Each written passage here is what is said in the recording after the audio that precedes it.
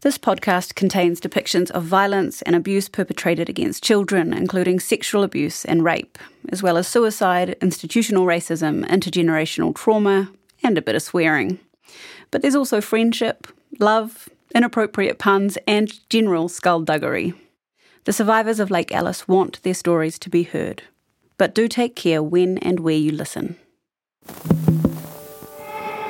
Stuff Podcasts.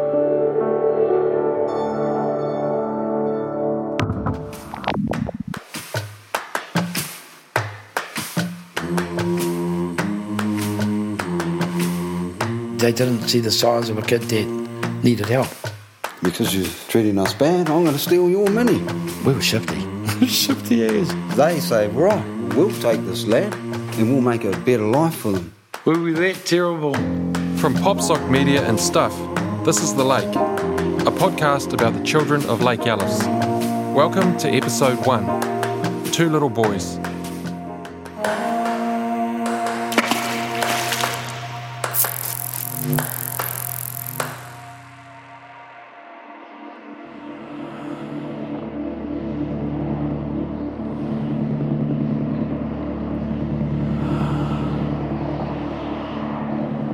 The year is 1981. New Zealand is being convulsed by the division and violence of the Springbok Rugby Tour, where racism has clashed with one of the nation's favourite pastimes.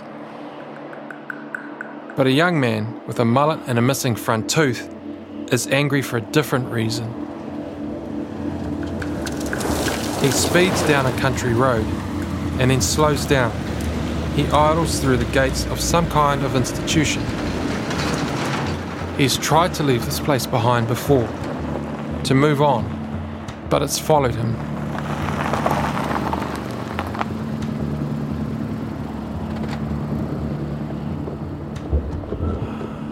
In his boot, the man has a semi-automatic rifle, a pistol, and ammunition. And he's looking for someone. Because I always told him I'm going to kill you. I said, one day I'm going to come and I'm going to kill you. And that was the day.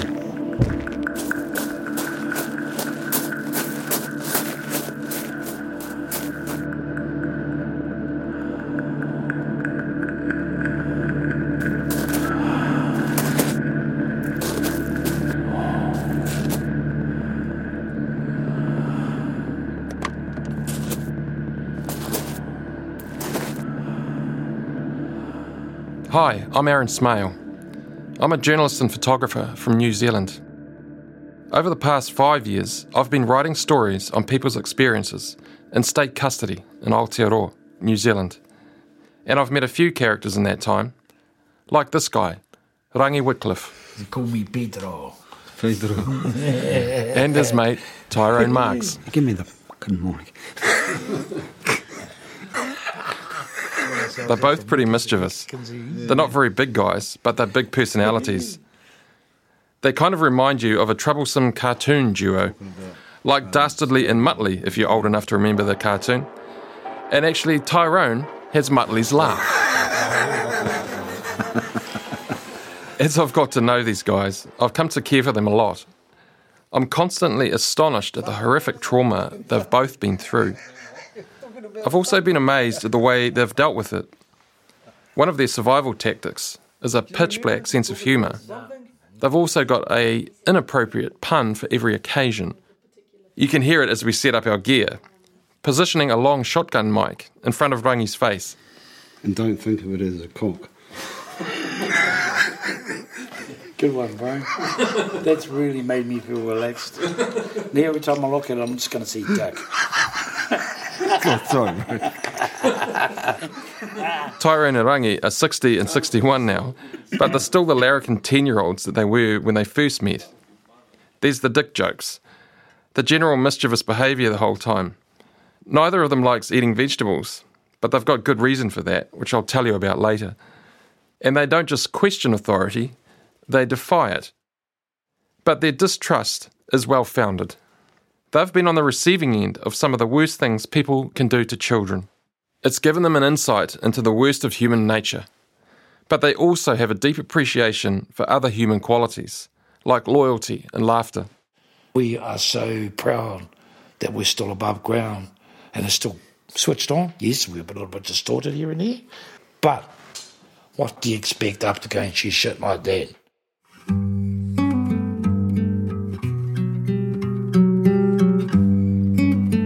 Rangi and Tyrone met as kids, and a lot of what they went through together. But then at some point, their lives went in different directions. And when I came into the picture, they hadn't seen each other for over 30 years. Then I figured out they knew each other and managed to reconnect them. This was about 4 years ago. Since then, they've been in contact regularly. Tyrone likes to drive down from Hamilton to stay with Rangi at his home on the beach on the Kapiti coast, an hour and a bit north of Wellington City. Look where Rangi lives. He's got the ultimate dream, right, the ocean, right in front of there. You know, all those times we've been incarcerated, wherever it is, we'll have a picture. We'll have a picture of the sea and a boat or whatever. It's a dream when you're sitting in the cell wondering, if I win a lot of money, I'm going to get a house next to the beach with the little white picket fence. Rangi's talking about his time in prison, the dreams he had in those cells. It's a place where I want to die. I'm going into my 60s. I probably haven't got much longer on this earth, but I would like to die on that veranda out there watching that sea. That's how much this house means to me. I was born next to the sea in Makatu, and so I've got this thing about the sea and sea air. I believe it brings me good health, and I love it here, yeah. But this story isn't just about the two men I've come to know. It's also about the two little boys they once were.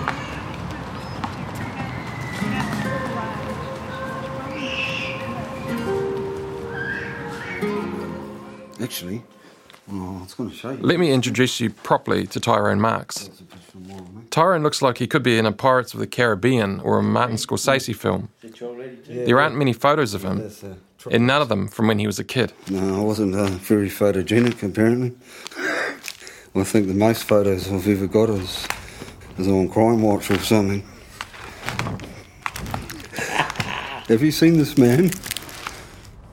He's got a 70s handlebar moustache, which obscures the gap in his front tooth, and he's got a fondness for Italian suits and Jag V8s. That's Tyrone giving my producer Kirsten a fright. Behind the mischievous demeanour, though, is a story of a lost childhood and a family that struggled.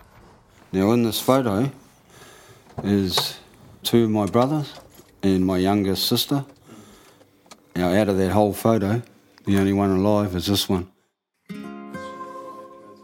He's pointing to his younger brother. Tyrone's dad was an immigrant from England with Sicilian and Irish heritage. He'd fought in World War II and saw his comrades die in battle. Tyrone's mother was Ngāti Raukawa. He was born in 1960, one of the middle kids out of 13.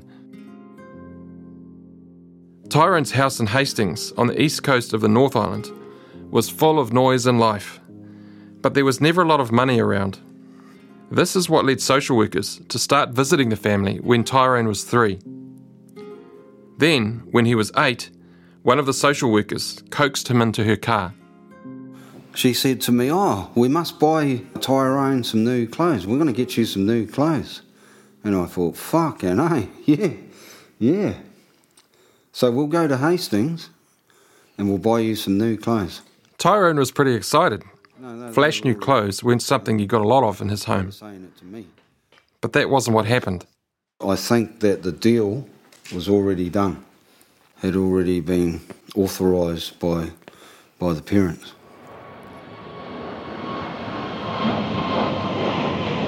And I ended up put on a plane. I'd never been on a plane before. And away I go. I don't know where I'm going. It was a long time on that plane. I didn't actually know where I was. Well, I knew I was a long, long way from Hastings. And I come off the plane and these nuns approached me and says, right, you're coming with us. You know, and I thought, well, shit, the long plane ride, they must be special clothes. So there must be special clothes, he says, for nuns to be making them. They must get the nuns to, measure me up.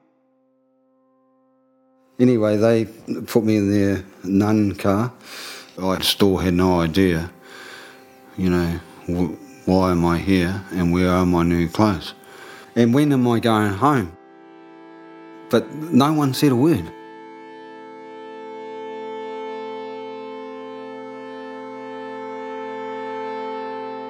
Were you scared? No, I wasn't scared. I wasn't scared of nothing.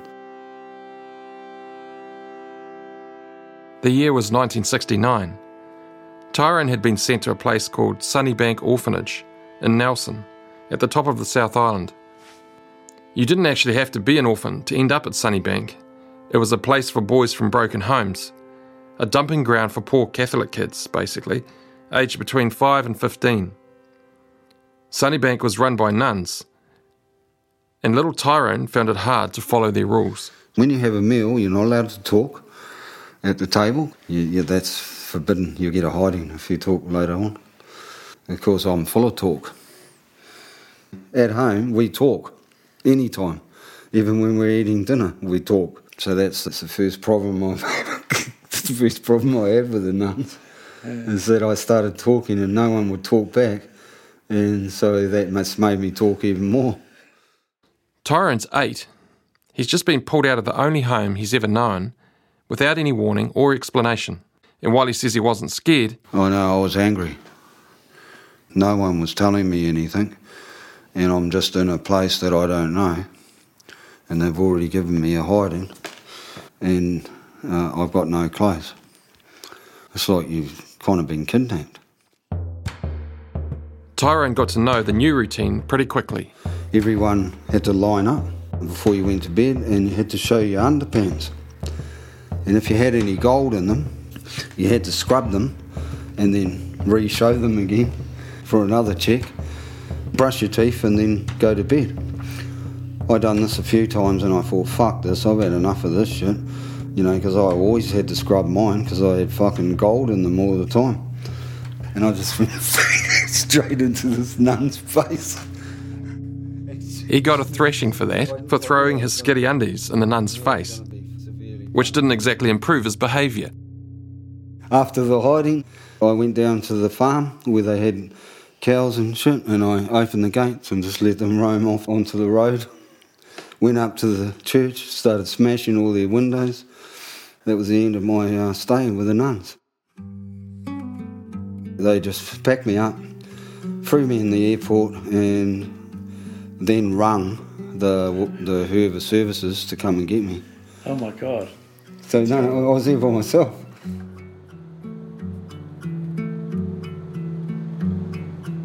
We'll come back to Tyrone, but first let's get to know Rangi a little better.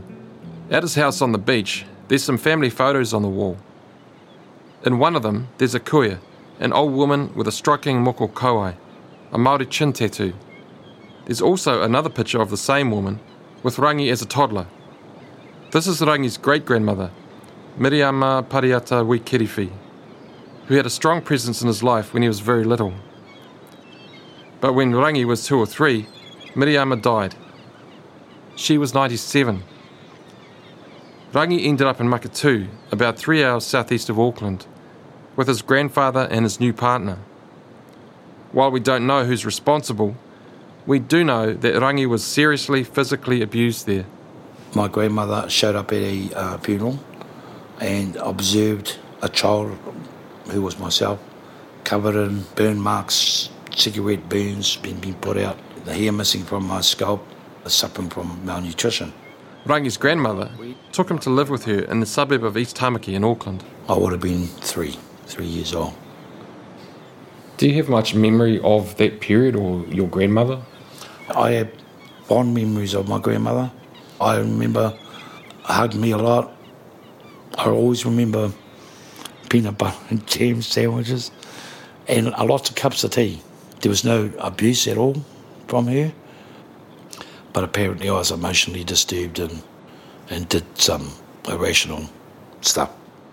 Rangi was a really active kid, but he was also acting out because of the abuse he had suffered. Apparently I was a cute little bundle of energy ready to explode like a volcano. A cute little bundle of energy ready to explode. Rangi's grandmother loved her moko, but she didn't know what to do with him. She approached social welfare for help.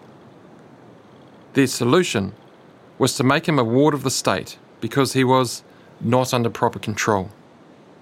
So Rangi was 5 when he went into his first foster home across the road. I remember starting school there, and I remember going to school in a harness. I suppose the word you could say now is hyperactive. They couldn't control me, they couldn't. So they actually tied me to a desk. Using harnesses for hyperactive kids isn't that unusual. You don't want them running into traffic, but They'd forgotten me on a couple of occasions where I spent the whole night in the classroom. They never got me for lunch when all the other kids went out for lunch. I never had any and was left in that harness. I learned to get out of that harness and steal other kids' lunches so I could have something for myself to eat. That's what I was like. It was like a dog harness with a leash. That was used quite a bit on me. from his first home, Rangi bounced through a series of other foster homes, 13 different placements in 12 months. Most of them were in Auckland, but there were a couple further north in Northland. In the social welfare files from the time, Rangi's challenging behaviour is mentioned a lot. Rangi has fond memories of some of his foster parents. There were foster homes that I went to that were loving, caring people, but they were the stopover, what's called a stopover homes. They were homes that were provided for us until we got a permanent home within the social welfare system. And these people, awesome. Other homes he remembers for different reasons. But it was when I left those homes and went into the permanent homes that the abuse was horrendous.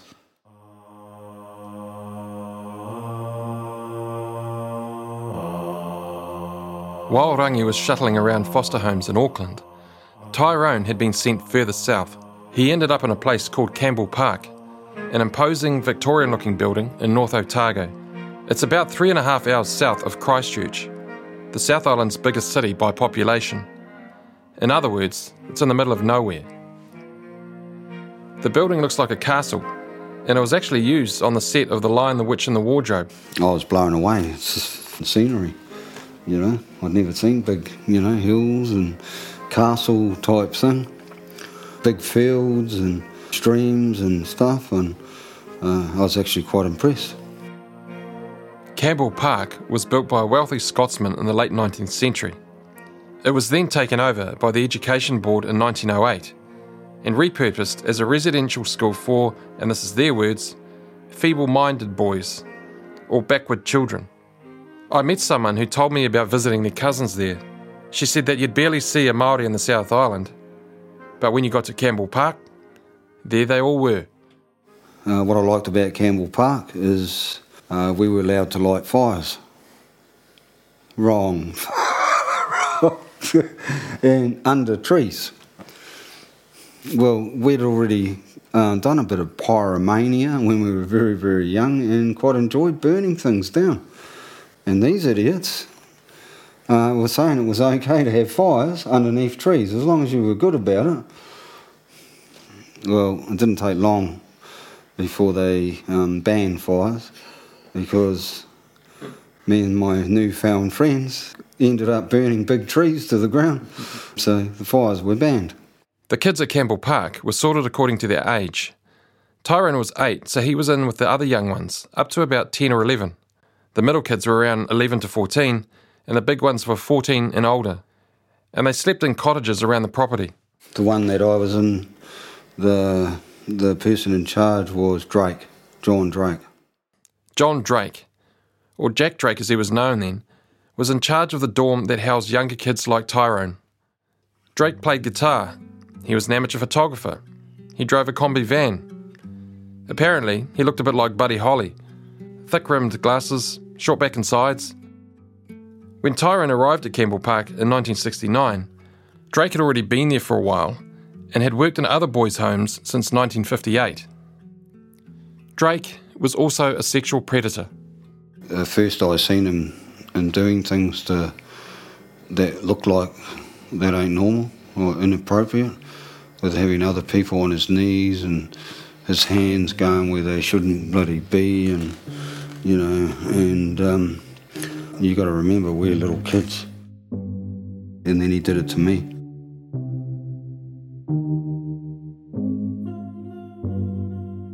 Drake wasn't the only predator, but I've heard a lot of stories about him from a lot of people.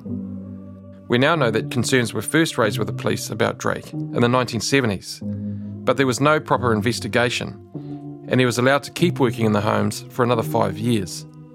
Decades later, in 2007, another complaint was made to the police about Drake. But by the time that one was investigated, Drake was too sick to speak to the police. The Ministry of Social Development has since acknowledged that Drake was a sexual predator, and the police have apologised for delays in their investigations.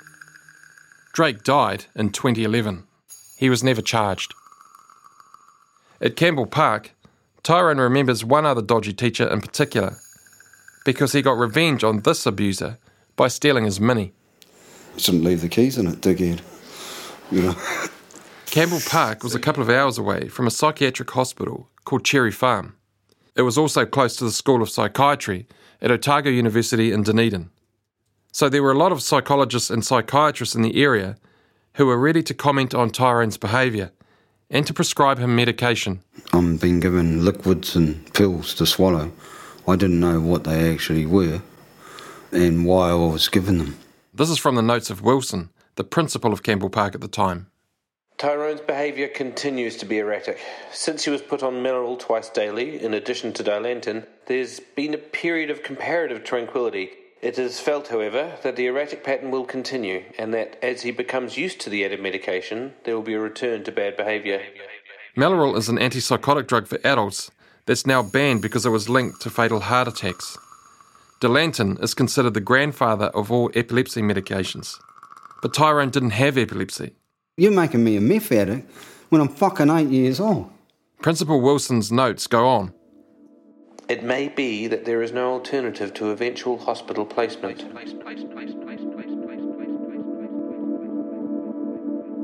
Why didn't they just buy me a dog collar with a little bit of electricity going through Well, it? they just did what they did to me, just put them in a harness. Well, mine would have had to have a chain by the sounds of it. Were we that terrible for us to be treated like that as human beings? We were just fun-loving people. You know?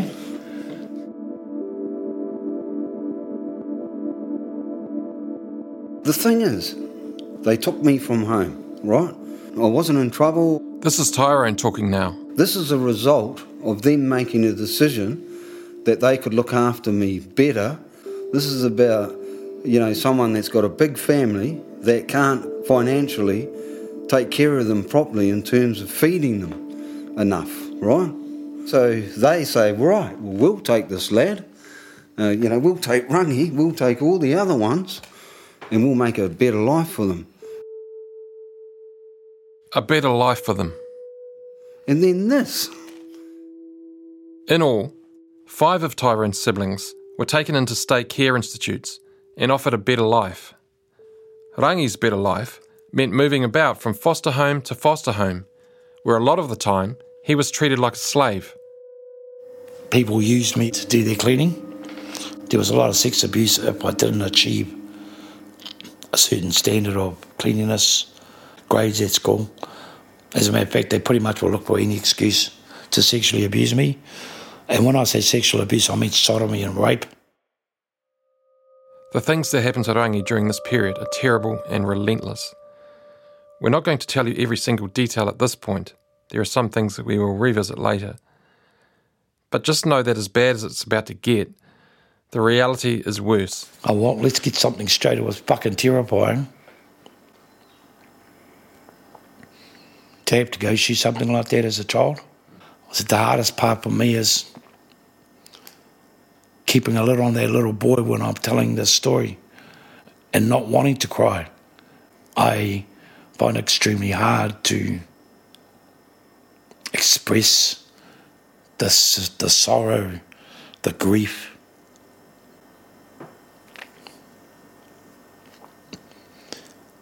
The guilt, the shame, and knowing that there's nothing you can do and that you're going to grow up with those images for the rest of your life. So when I was given to a family that didn't abuse me, I never forgot them, you know. There were very few. The rest were just constant sex abuse, constant slavery. That reflects in my work ethic now. People see how I keep my properties clean, how I keep my homes clean. And people say to me, you must have good training. And I've told them that's from institutional training. Now I'm in OCD territory. Everything I do now is meticulous, fastidious, and no room for mistakes. Rangi's house is spotless. When we break for lunch, he starts fussing, sweeping up crumbs, putting dishes straight in the dishwasher. This is behaviour he's learned through brutal punishment regimes in foster homes. I got to a stage as a little boy, to each home that I went to, foster home, I would look at these people and look at the woman and the man and think, I wonder what he's like. If he's going to be a creeper, is it going to be out in the tool shed? You know, so I was constantly vigilant for males, because I was never ever touched by a female. I'm talking about a little boy that's constantly alert for that. I was looking for predatory behaviours and responses and characteristics that they give. After a while, when you've been sexually abused that much, you can actually read these people coming.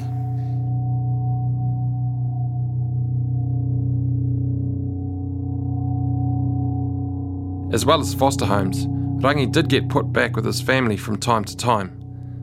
But that didn't go well either. My dad did a lot of things to me. He pulled me up on Mount Eden, up on the motorway. Mount Eden is a prison in Auckland, built in the 19th century. That's you, Rangi. That's where you're going. My father constantly reminded me about what my path in life was going to be, and reminded me that I was just like my mother. I was short, I was ugly, and I was useless.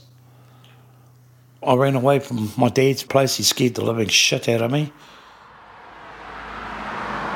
I spent my time on the streets, but I used to go down to the creek, and I built myself a little hut and had a little fire. I'd steal cans of baked beans from the hotel shopping centre. For me, it was the happiest moments of my life, and I loved it. I lived the life that I wanted to live. I lived in a hut. I stole my food. There were loaves of bread that they delivered back in those days to houses. Every morning, fresh milk, loaves of bread. So I lived quite comfortably. And even now when I speak about it, I have that little boy freedom. How old were you? I was 6, 7. Yeah.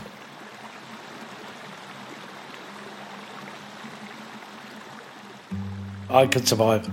I learned very quickly to survive out of rubbish tins. I learned how to thieve. I learned everything there was to learn, as far as I was concerned, to keep myself fed and safe.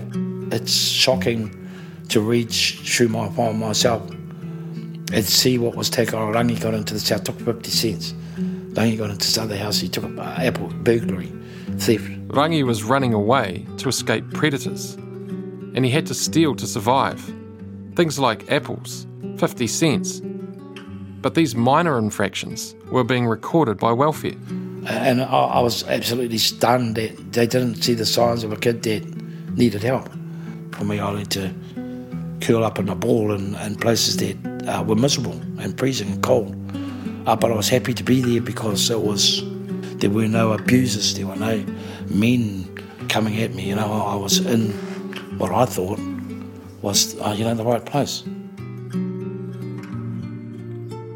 This is the late 1960s and early 1970s.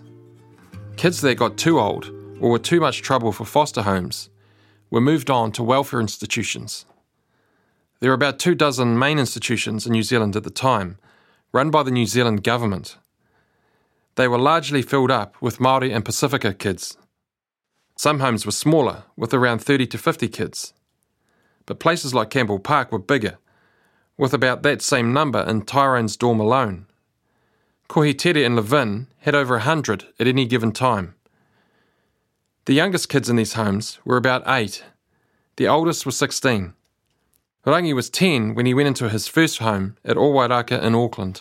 I never forget the door. I'll never forget this jutting out piece of concrete, looking up and seeing the lockwood, the opening of their door and the closing. Dad's already gone. I'll never forget getting told to take my clothes off, going into the cell, getting doused with this powder stuff, having a cold shower, and then put into a cell. Yeah, I'll never forget standing at that window, wondering why I was there. What did I do? I cried. I cried all night. And then the next morning they unlocked the boys and I got a hiding for keeping them up all night.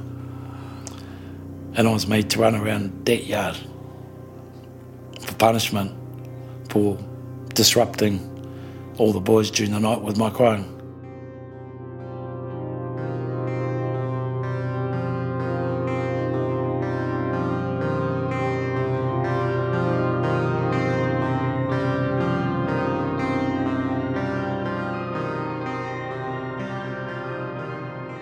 From Owairaka, Rangi was moved south.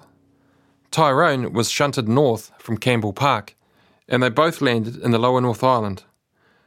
One of the welfare homes in these parts is Holdsworth School in Whanganui, and it's here that our two little boys first crossed paths in 1972.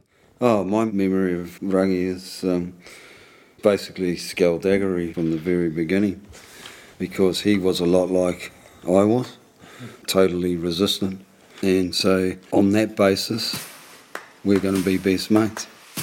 Rangi was 10 and Tyrone was 11. Now, these two as best mates is either good news or bad, depending on where you're standing. It was great for them, maybe not so great for the adults trying to control them. The good thing about that was that we did everything together. It was up together, down together.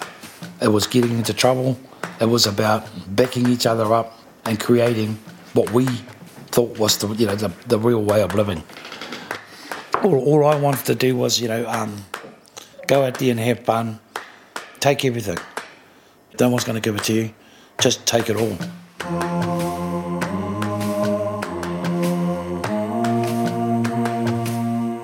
Many of the people I've spoken to who went through New Zealand's welfare homes describe them as being like a prep school for prison. There hasn't been a great deal of research done on the relationship between state care and prisons, but where there is research, it's clear. For example, in 2010, a survey found that 83% of prison inmates under 20 had spent time in state custody. In many ways, the homes of the late 1960s, 70s and 80s were run like prisons. For example, while the kids were officially wards of the state, staff often called them inmates. They unlocked the doors and you'd have to stand by your door and they'd nod and then you had to step out of your cell. And then they'd nod again and then you had to run across to the dining room, pick up your meal and run back. The only communication was nodding. Nod. Punishments for bad behaviour varied. Rangi and Tyrone remember spending a lot of time behind a push mower. We'd look at each other and then down went the mower and we're gone. See you later, over the fence, bye-bye, good pork pie. The boys became expert at escaping. If there was a gap, they were through it. Tyrone would keep them busy. I'd jump the fence, do the berg, back into the classroom, play the part of Mr. Innocent, share the goodies. Because we sort of had a thing going there. I was the typical croc, and I was into it. Breaking out, doing a burglary, and then heading back to class. We were shifty. Shifty as. And whenever... Actually, no, it wasn't we got caught whenever I got caught. Tyrone's always seemed to get away.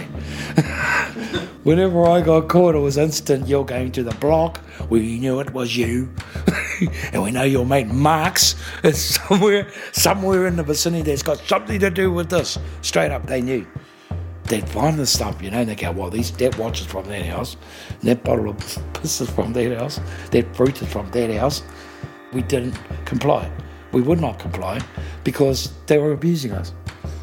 For each time they abused, there was a reaction, which was, bye, I'm going to create havoc out in society to let them know that the abuse is going on. In the meantime, I'm going to have fun. And my fun is this. We were extremely fit because we were punished so much and given so much physical training. They were just building us up to be super fit athletes, which we were. Every time sports days comes up, me and Tyrone were the favourites to be picked for long distance running. The runners were the runners. The kids that went through New Zealand's welfare homes learned pretty quickly that most people couldn't be relied on. So when they found a friend who had their back, they held on tight to them. That's why me and Tyrone are so close. And that's what I mean by this bond that is created in such horrendous environments. I'm proud of them being my friends. I'm proud that they were the ones that lifted me on my journey of hurt and pain and provided me with humanity. They provided me with a sense of belonging. You know, these guys, I slept under their homes. I never had a home. I slept in their gardens underneath their bedroom windows where they would hand me our food. And Frog, my Pākehā mate, you know, he's one of my best friends. He had me under his house. His mum knew. His dad knew. His sisters knew. So it's all right, it's only Rangi. You know, he's no trouble, just wants a roof and a feed. So I don't think without that I'd be here now. When you get to know the stories of kids in welfare homes during this time, you quickly notice that their lives were chaos. They were constantly being moved from home to home in short stints. Tyrone calls it doing the tour. There were a number of reasons why kids were moved around. At Hokiora Beach School in Levin, just north of Wellington, it was an age thing. At about 12, they would be moved on to Kohitere. Sometimes it was about numbers and overcrowding. When Owaraka Boys' Home got too full, they sent some of the boys on to Weymouth Girls' Home. Kids who were considered to be too much of a handful would be moved on to somewhere where there was stricter control. By the time New Zealand got to the mid-70s, the homes were packed. Tyrone was 11 when he turned up to Holdsworth School, and who did he see? As soon as I get there, I had to take a double take because I saw fucking Drake. Jack Drake, the combi driving paedophile that Tyrone had met at Campbell Park. Also there was the other dodgy Campbell Park teacher. Both of the sexual predators who had assaulted Tyrone during his time there. You know, and I thought, these two arseholes, they come all the way from there because, to meet me here and carry on, you know. So you get to Holdsworth and I get to Holdsworth and I see these two arseholes. Tyrone tried to warn his new mate Rangi about the abusers. But he had warned me while I was there about them, and I was already aware it was too late. I'd already been done. Yeah, so yeah. The warning came too late. Faced with his abusers again, Tyrone does what he's learned to do best. And I went, oh my fucking God, I've got to gap it. You know, at the first opportunity I've got to gap it. I'm not going to put up with this shit. Tyrone gathered a few of his mates and geared up to escape. I think there was actually 8 of us. It was a big crew, this one. We pinched the bikes from private houses, wherever we could get one. But we all had one. We had one each. You know, some were girl bikes, boys, we didn't really care. As long as the wheels turned and you could ride them, it was sweet as. The kids stole bikes and took off down the hill. Tyrone reckons it was late afternoon, early evening, just on dusk. We were going to Wellington. How far did you get? Just on the other side of the airport, or where the Wanganui Bridge is. But we were on the other side of it, on a side road, you know, ready to come out and meet the main road. I was across the other side of the road and then I came straight over to where they were. That's when I got run over.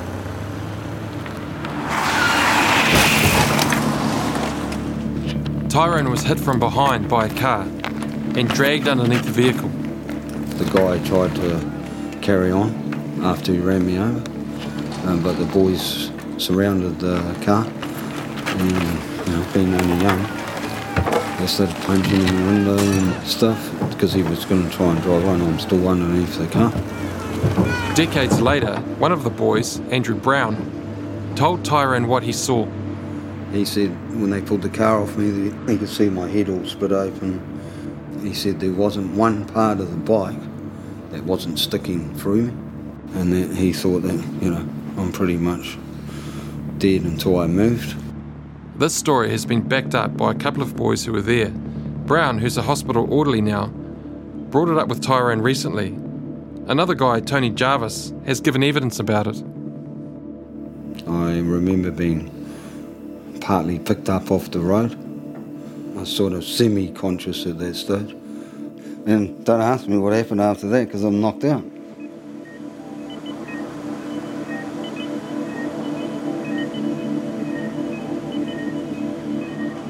When Tyrone woke up, he was in an operating theatre. He was surrounded by surgeons. Somehow, he asked what time it was. It was 2:30 in the morning, and there was a song playing in the background. Yeah, it was a hard-case fucking song, but I actually liked it. And it was Bye Bye Mr. American Pie. Have you heard that song? Yeah, well, you know the rest of the words. This will be the day that I die. He didn't die, but he must have been close, because when he woke up, there was a priest preparing last rites. I had a dislocated pelvis. I had broken my back. I'm lucky I didn't split the spinal cord. I had nerve damage, dislocated hip, massive injuries from the puncture. I'd lost heaps of skin from being dragged because I only had shorts and a shirt on. I think I had 286 stitches in my head. Tyrone was in a full body cast for 4 months. It should be noted that my parents were informed, but they never came, didn't bother. I had one visit from Holdsworth where they brought a bunch of other kids, but that was only a show, a parade, to show them that this is what happens if you run away. My legal guardians as such, He means the state. just left me there to die.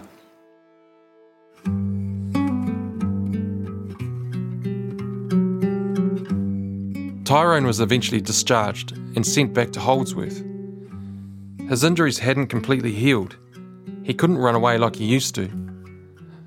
Despite this, the principal wrote in Tyrone's file that he continued to abscond. What the fuck? I didn't run. I didn't run ever again. The absconding was then used to justify moving Tyrone on again. There's a letter that accompanied him on his next journey from the principal of Holdsworth, Marek Puerza. His admission is due to his persistent absconding and subsequent burglaries and other misdemeanors whilst missing from Holdsworth.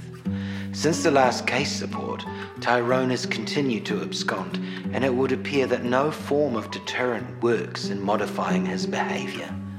Previous psychiatric opinions indicate hospitalisation, to which I now turn as a final resort. From the time he was 8 or 9, experts had looked at Tyrone and seen a lost cause. They mapped out his path right from the start, and that path was always heading to a psychiatric hospital. What these experts didn't seem to consider was that Tyrone's behaviour might have had something to do with the abuse he was suffering at their hands. It was the same with Rangi.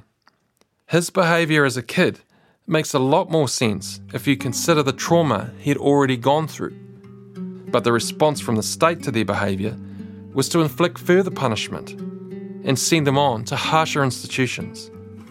After touring the welfare homes, there was only one stop left for kids that no one else knew what to do with, like Tyrone. That's the fucking...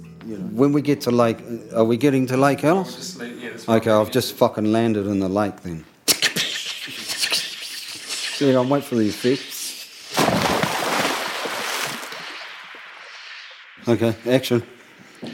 It was the grounds person that was taking me for a ride just to get a couple of tests that will just take a few minutes. I'll just be there for, a very short time, and he'll come back and pick me up. Well, I never seen him again.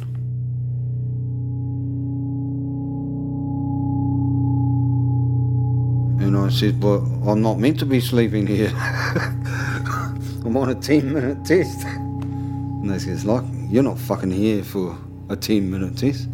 This is your new home. Tyrone has landed at Lake Alice Psychiatric Hospital. Coming up in the next episodes of The Lake. Every time I have a shower, I see those white lines coming from ECT every day. What really happened at Lake Alice? I will never in my lifetime forget the complete resignation of, here it is. Here's probably the worst thing that could happen to me. We clung to each other out of fear, out of terror. I said, please, Dr. Reese, I don't want this. If it's going to hurt, please. I pissed in his cup, and he says, that's a lovely cup of tea. New Zealand should not be able to commit atrocities like this and get away with that. It's time to turn around and show and tell, I think. The Lake was researched and hosted by me, Aaron Smale. It was produced, edited and scripted by Kirsten Johnston and Melody Thomas at Popsock Media. Tyrone Marks helped support survivors during our interviews. Ben Lemmy wrote music for the series and recorded the narration. Mark Chesterman did sound design and the final mix. At Stuff, our script advisors were Eugene Bingham and Adam Dudding, and the commissioning editors were Carol Hirschfeld and Patrick Crutzen. This podcast was made with the support of New Zealand On Air.